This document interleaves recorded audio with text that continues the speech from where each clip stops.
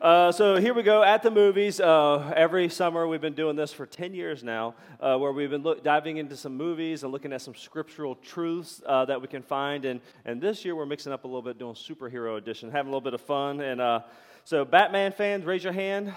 All right, a few Batman fans. I know we got a Batman shirt and a Joker shirt, so that sounds about right, Alan. So I want to ask you guys a question real quick. Who played your favorite Batman over the years? We got a graphic right here that's going to show you. All right. Who played your favorite Batman? I'll go ahead and give you the rundown. 1966, the movie came out, Batman the movie, Adam West. All right. I remember when that came out. Such a good movie. Were you about 30 then, Brenda? So. Almost. All right, Batman and the movie follow-up Batman Returns, 1989 and 1992. Michael Keaton. Those were good. See, that I was Isaac's age when that first one came out, and so that was like the first dark Batman kind of turned like. Yes, that was true. Very good. I'm with you. All right, then 1995, Batman Forever, Val Kilmer. Anybody? Yeah. I don't know what happened. All right. Then, 1997, Batman and Robin, George Clooney. What is he doing playing Batman? So. All right, how about this? This is going to be very controversial, I know it. Batman Begins, Dark Knight Rises, 2005, 2008, 2012, Christian Bale. Okay. Yeah, all right.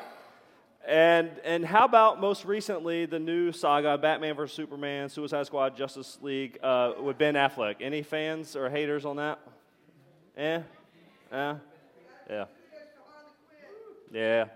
Batman. So all right, real quick, who played your favorite Batman? Go ahead and shout it out right now. Michael Keaton. All right. There was no consensus there. No Christian. But I heard Christian Bale loudest, so we'll go with him. So thanks, Cutter, for representing. So, all right. But there's something about the story of Batman. There's something about the story of Batman. So we're not really diving into any movie specifically as much as the persona of Batman. And so a lot of you guys are familiar with the story. He doesn't have superpowers. What does he have? Money and what? Toys. Very cool, awesome toys. So yeah, he's got money. He's this billionaire, genius, detective, ninja type guy. He's a dark character. His nickname is the Dark Knight, and he uses the shadows and the dark to hide, protect him, to give him stealth. But even in all the darkness, he's still good. And I think there's something that resonates with us and Batman about that. And like every superhero, Batman has a backstory, and so I'll give you the Cliff Note version. But Batman, his real name is what? Bruce Wayne. And the story varies, but the basic concept still remains the same. The basic pieces. As a child, Bruce was out on the town with his parents one night, and when suddenly they were robbed and his parents were shot in front of him. And it was the trauma of this event which ultimately led him to taking refuge into the caves on his parents' property. And while he was there, he found a connection with the bats that lived there. They only came out at night. They struck fear in people. And through that, he devoted the rest of his life to training to become a fighter like a bat, using the night, striking fear in the hearts of criminals. And so we have a dark character fighting for a good cause. And so the death of Bruce Wayne's parents is the moment, is the life-altering moment that defines his character. No matter what movie you're watching, the event left this hole in his reality. The loss of his parents, it brought pain. And that's what we're going to talk about today, is this idea of pain. It was his pain that defined him, and that's where the story of Batman takes a turn and it crosses over from like comic book stuff to movie stuff to our life, right? Because everybody, regardless of how old you are or who you are, has some element of pain in their life or in their past, or you will most definitely encounter it at some point. Now, some people have experienced that, I know, and some people here have experienced a whole lot of pain, and some people experience relatively little pain. But that doesn't mean your pain is not real to you. Not all of us have lost our parents in a tragic way like Batman, but some of you guys still ask the question, what do I do with the pain? Like, how do I mesh this up with a God who is powerful and a God who also claims to love me? And how do I mesh this up with my life? What do I do with this pain? And so it's a pretty important question, and it's a question that led Bruce Wayne to become Batman, was what do I do with this pain? Now, the question of pain may be one of the bigger questions that you could ask, and it could be one of the objections that some people would find with God. How could there be a God that allows the suffering in this world? And more personal, how can a God allow me to hurt, yet he claims to still love me? But it's not a question that the Bible avoids. Not really a question we should avoid, though we can't just throw simple answers at the question. Now, Jesus says this in John 16:33. He says, "In this world you will have trouble." Dang it, Jesus. You know? Like, so, but Jesus is like, hey, take this one to the bank. You're going to have troubles. Like, it's not always going to be easy. In fact, there's going to be times that are going to be pretty painful and filled with suffering and filled with isolation and loneliness. And this will be because you're my followers. And so I'm sure a lot of you have stories, like Bruce. Maybe you were bullied as a kid, or your parents had an ugly divorce or a passing of someone that you loved. Maybe you were abused, or a spouse left you, or you have a diagnosis, you have a chronic pain. The list could go on and on and on, but something has probably left a mark on you at some point in your past. So what do we do with this pain? There's an author, C.S. Lewis, and he wrote this book called The Problem of Pain. And in this, he addresses the issue of pain and how it relates to God.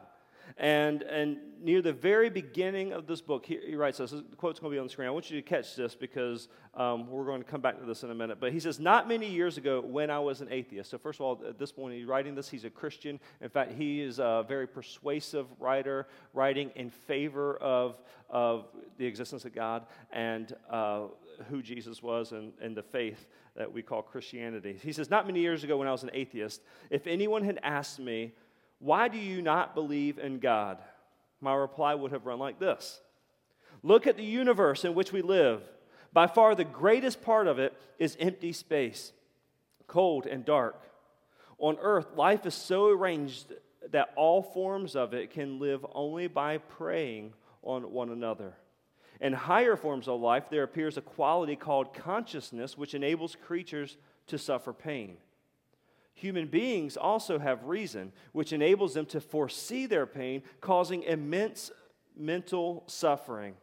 Their history is largely a record of crime, war, disease, and terror. If you ask me to believe that this is the work of a benevolent, omnipotent spirit, I reply that the evidence points in the opposite direction. And so that's where C.S. Lewis lived for years, his reasoning that this was the thing that kept him from God. And so he's a brilliant scholar, and he's known for the things they wrote in favor of the existence of God, especially for Jesus. But as before he was that guy, he was the guy who didn't believe in God. Why? Because this problem of pain, it kept him from God. Now, the Bible gives us a number of accounts of people who went through lots of suffering, lots of pain. There's a few poster children for pain, but as you look at the Bible, because it's an important question. But I want to look at the story of a guy named Joseph this morning. Now, there's a number of other guys we could have chosen in the scriptures now. And also, the story of Joseph is a pretty long one. So if you have a Bible, Genesis chapter 37 through Genesis chapter 50. We're not going to read that many chapters this morning, so it's okay. But check out the story this week. Read it, check it out. And I'll give you the Cliff Note version and read a couple selected parts. But basically, Joseph is one of 12 sons. So Abraham, you may have heard of Abraham. Abraham had Isaac. Isaac had Jacob, and Jacob had these 12 sons, which became the 12 tribes of Israel. And Joseph, at the time, was the youngest, and he was his father's favorite son. Now, how does that work out normally? Not good. That's right. He got special treatment, and he got special gifts, and he got, he was the one that was clearly his father's favorite. And the brothers kind of hated Joseph. All those brothers, all the older brothers, hated Joseph because their dad showed him so much favoritism. Not only that, but young Joseph started having these dreams. He started having these dreams, and it kind of evolved like this symbolic stuff, but ultimately it was his brothers bowing down to him and serving him. Okay, it's one thing to have a dream like that, and it's another thing to tell everybody you have a dream about that. But Joseph did that. And so he didn't catch the memo. Sibling relations 101. If you have that dream, you don't tell your siblings. But he told everybody, and he told his other brothers, I'm constantly having these dreams where you guys are going to come to me, you're going to bow to me, you're going to serve me. And so he's not so smart, but they hated him even the more. They already hated him. And so they started to mistreat him. And one day they had enough. They kidnapped their brother. And they considered killing him, leaving him for dead, okay? But one brother comes in and says, no, let's don't kill him. Let's show a little bit more love than that. Let's sell him into slavery, okay?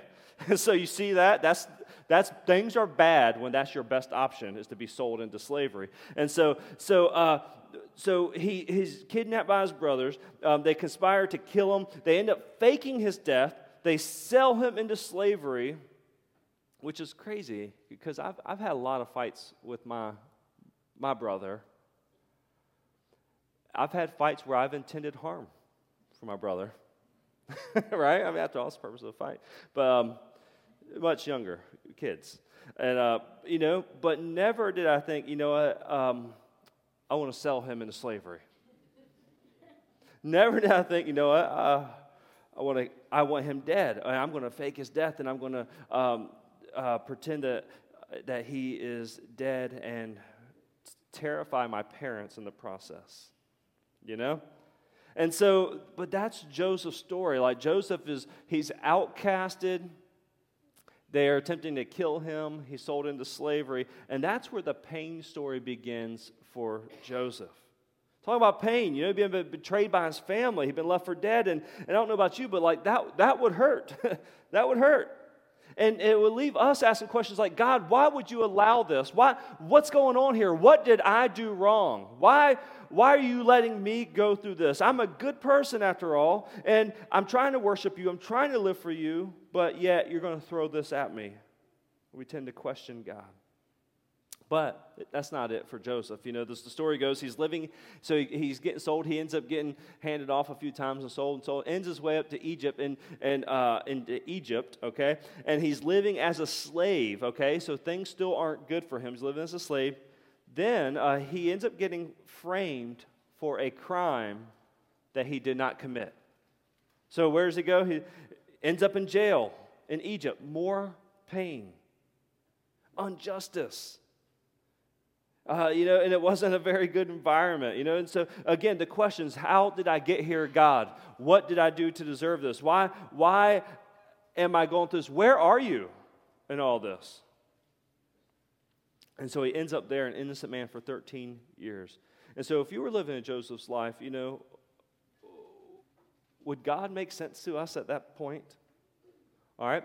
And so as the story of Joseph continues, remember when he was younger, he had these dreams. His brothers were bowing down and coming to him, serving him. But Joseph still had this gift, this unique gift for interpreting dreams, and he created quite a reputation in the jail. And so one time, Pharaoh was having these crazy, disturbing dreams, and he was freaking out because of them. And so the rumor got out, and word made it to Pharaoh that, hey, there's this guy in jail, this guy named Joseph. He can interpret your dream. And so the crazy turn of events, Joseph gets the chance of a lifetime to meet the Pharaoh, one of the most powerful guys in the world at this point.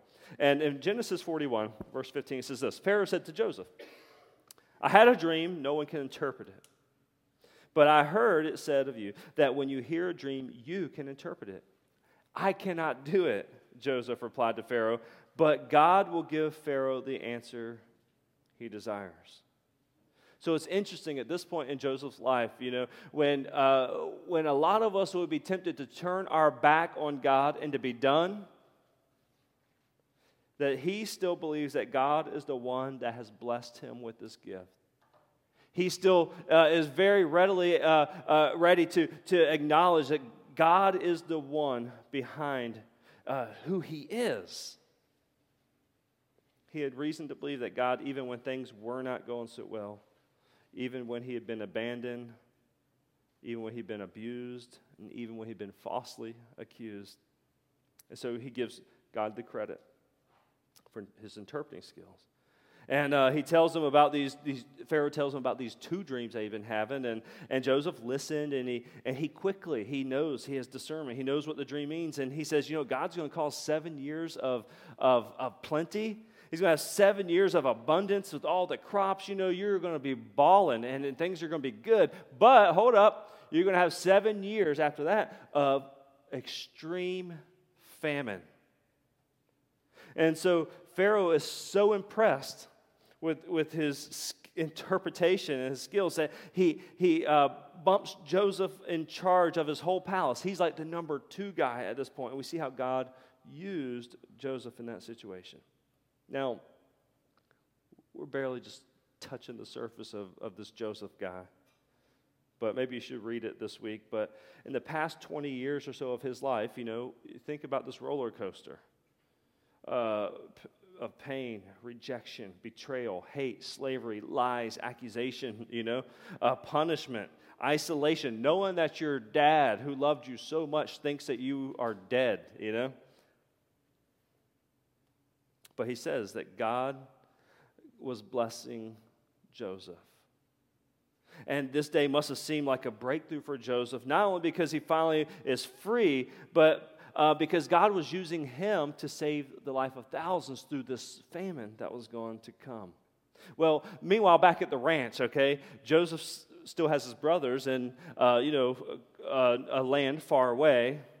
And when the famine hits 7 years later, Joseph's brothers and his family, they're hit as well with this famine. And so the story goes that the only place that was prepared in the region that had food in the storehouses was Egypt because of Joseph's interpretation. And so guess what? Joseph's family, his brothers, had to come basically begging Egypt for food. And who was the guy? Whose desk did they come before? They came Joseph. Now, they didn't recognize him. They assumed he was dead. They had no idea where he ended up. They assumed he was dead, and he was dressed in regal garb and Egyptian, with an Egyptian prince kind of status, and so they didn't recognize him. And this is such a cool story, They wait in line like everyone else, and when they get to the front of the line, they come face to face with none other than their long-lost brother. If you don't think God has a sense of humor, right?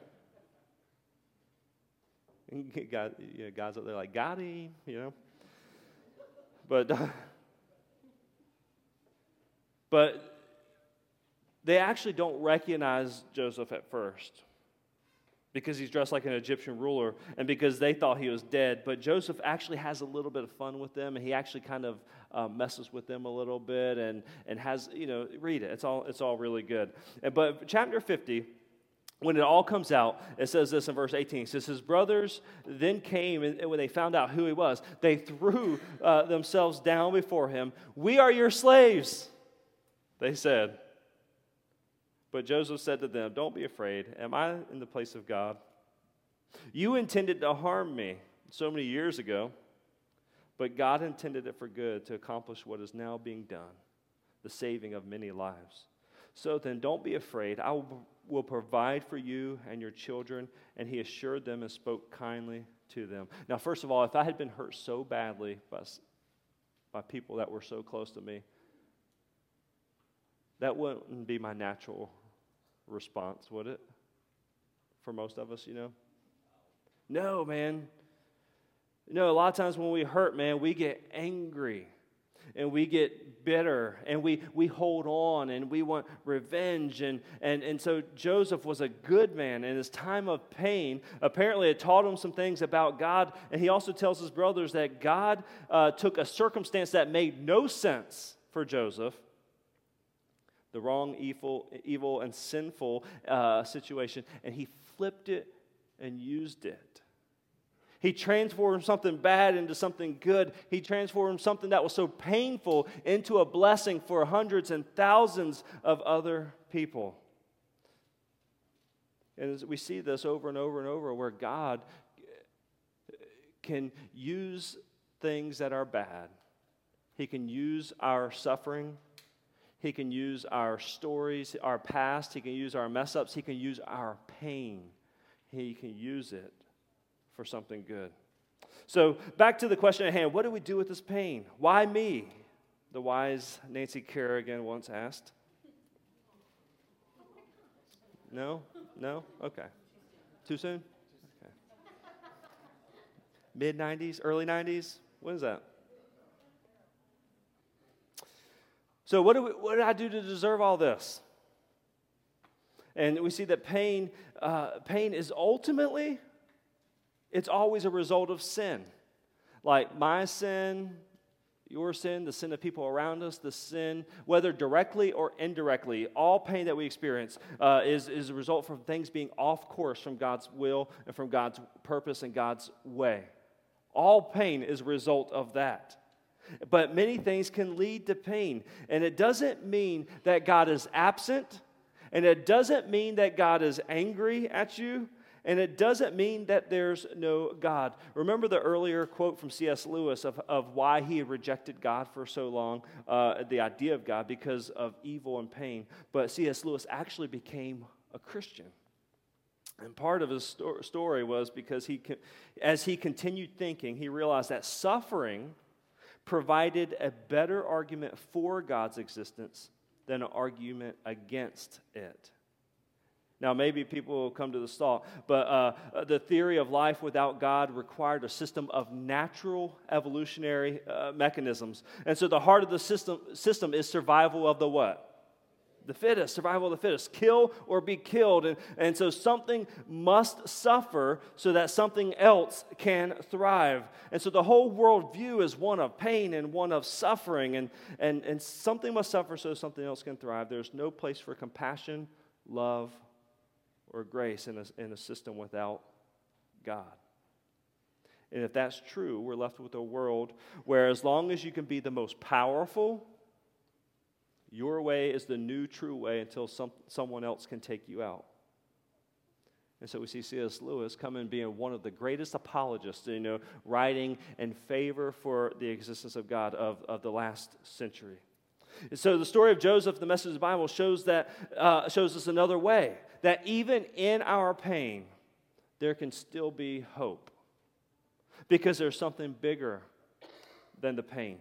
So real quick, I want to talk about 3 quick ways, kind of applications that we can get through the pain that we can see. The first one is this, that God can use your pain. And I want you to know that today, that if you have something in your past or something in your present, or if something happens to you tomorrow, that whatever it is, the struggle, the suffering, this trial, this hard time, a pain, whether it's physical, emotional, relational, that God can use your pain, just as God used Joseph.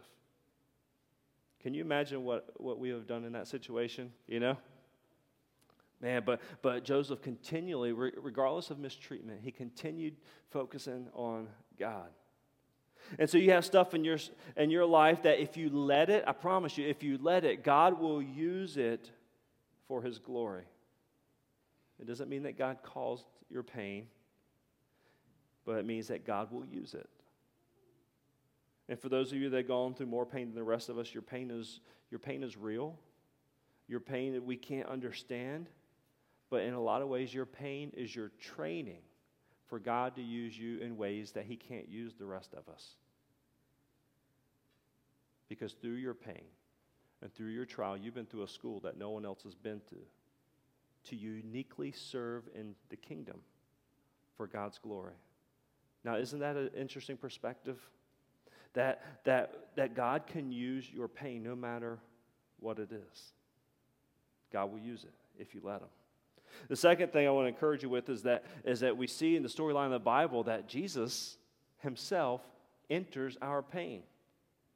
That Jesus enters our pain. Now, you see a story in John chapter 11 where John had a family that he was really close to. Mary, Martha, and Lazarus were these three siblings. And Mary and Martha sent word to Jesus, hey, Lazarus is really sick. Come. They knew that Jesus had the power to do something about it. And so Jesus hangs out, for a few extra days. Lazarus dies. One of Jesus' best friends dies. And so Mary and Martha are distraught. And Jesus eventually comes to town. And they run out to meet him, say, Jesus, why?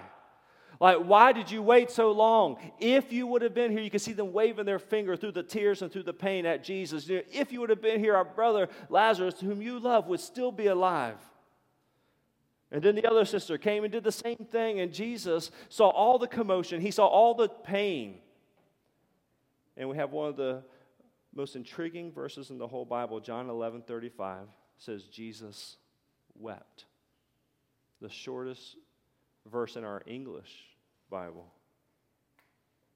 But through the pain, we can see that, or through our pain, we can see that Jesus enters our pain. He felt emotions. He had connections, and he had physical pain, and he had relational pain. And when he saw those around him hurting, we see that Jesus himself hurt too. He was overwhelmed. He enters our pain. Ultimately, he went to a cross on our behalf. And so Jesus took on pain and suffering that we could be made right with God. And so we may not ever have all of our questions answered on this side of things, but man, we can find comfort in knowing that Jesus, he enters it with us.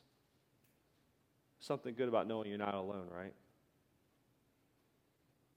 You're not alone.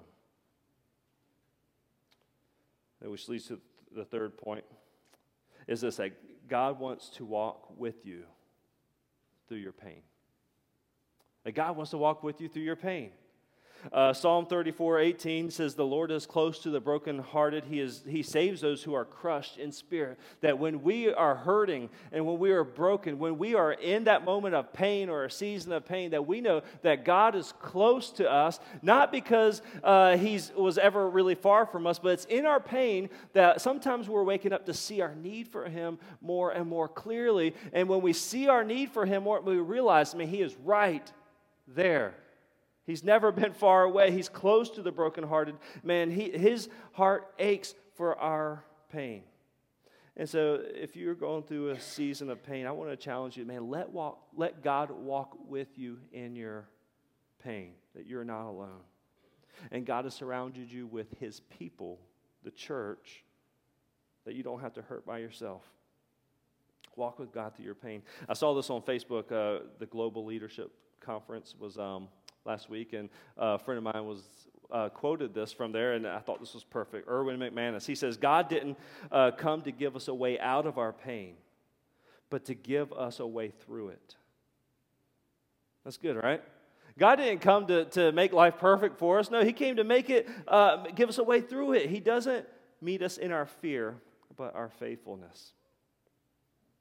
And Jesus says, in this world you will have trouble. That's what I read earlier, right? Remember the dang it Jesus part. But that's not the rest of the verse. In this world you'll have trouble, but take heart, He says. For I have overcome the world. So God wants to walk with you through your pain. The question is this, will you walk with God through your pain? that no matter what happens, man, we'll keep our eyes fixed on Him. What do we do with it? What do we do with all of our pain? Man, God, I need you. God, I need you. And we may not have all of our questions answered, but man, we can know that we will not be alone. So as we kind of wrap up today, Batman became a hero because he fought through his pain and used it for good. Joseph, Joseph fought through the pain, and he ultimately fixated on God, and he realized that God was working through all of his mess, through all of Joseph's mess. And God will do the same with you. He'll use you to impact this world around him if we will let him. You're not alone. Let's walk with God.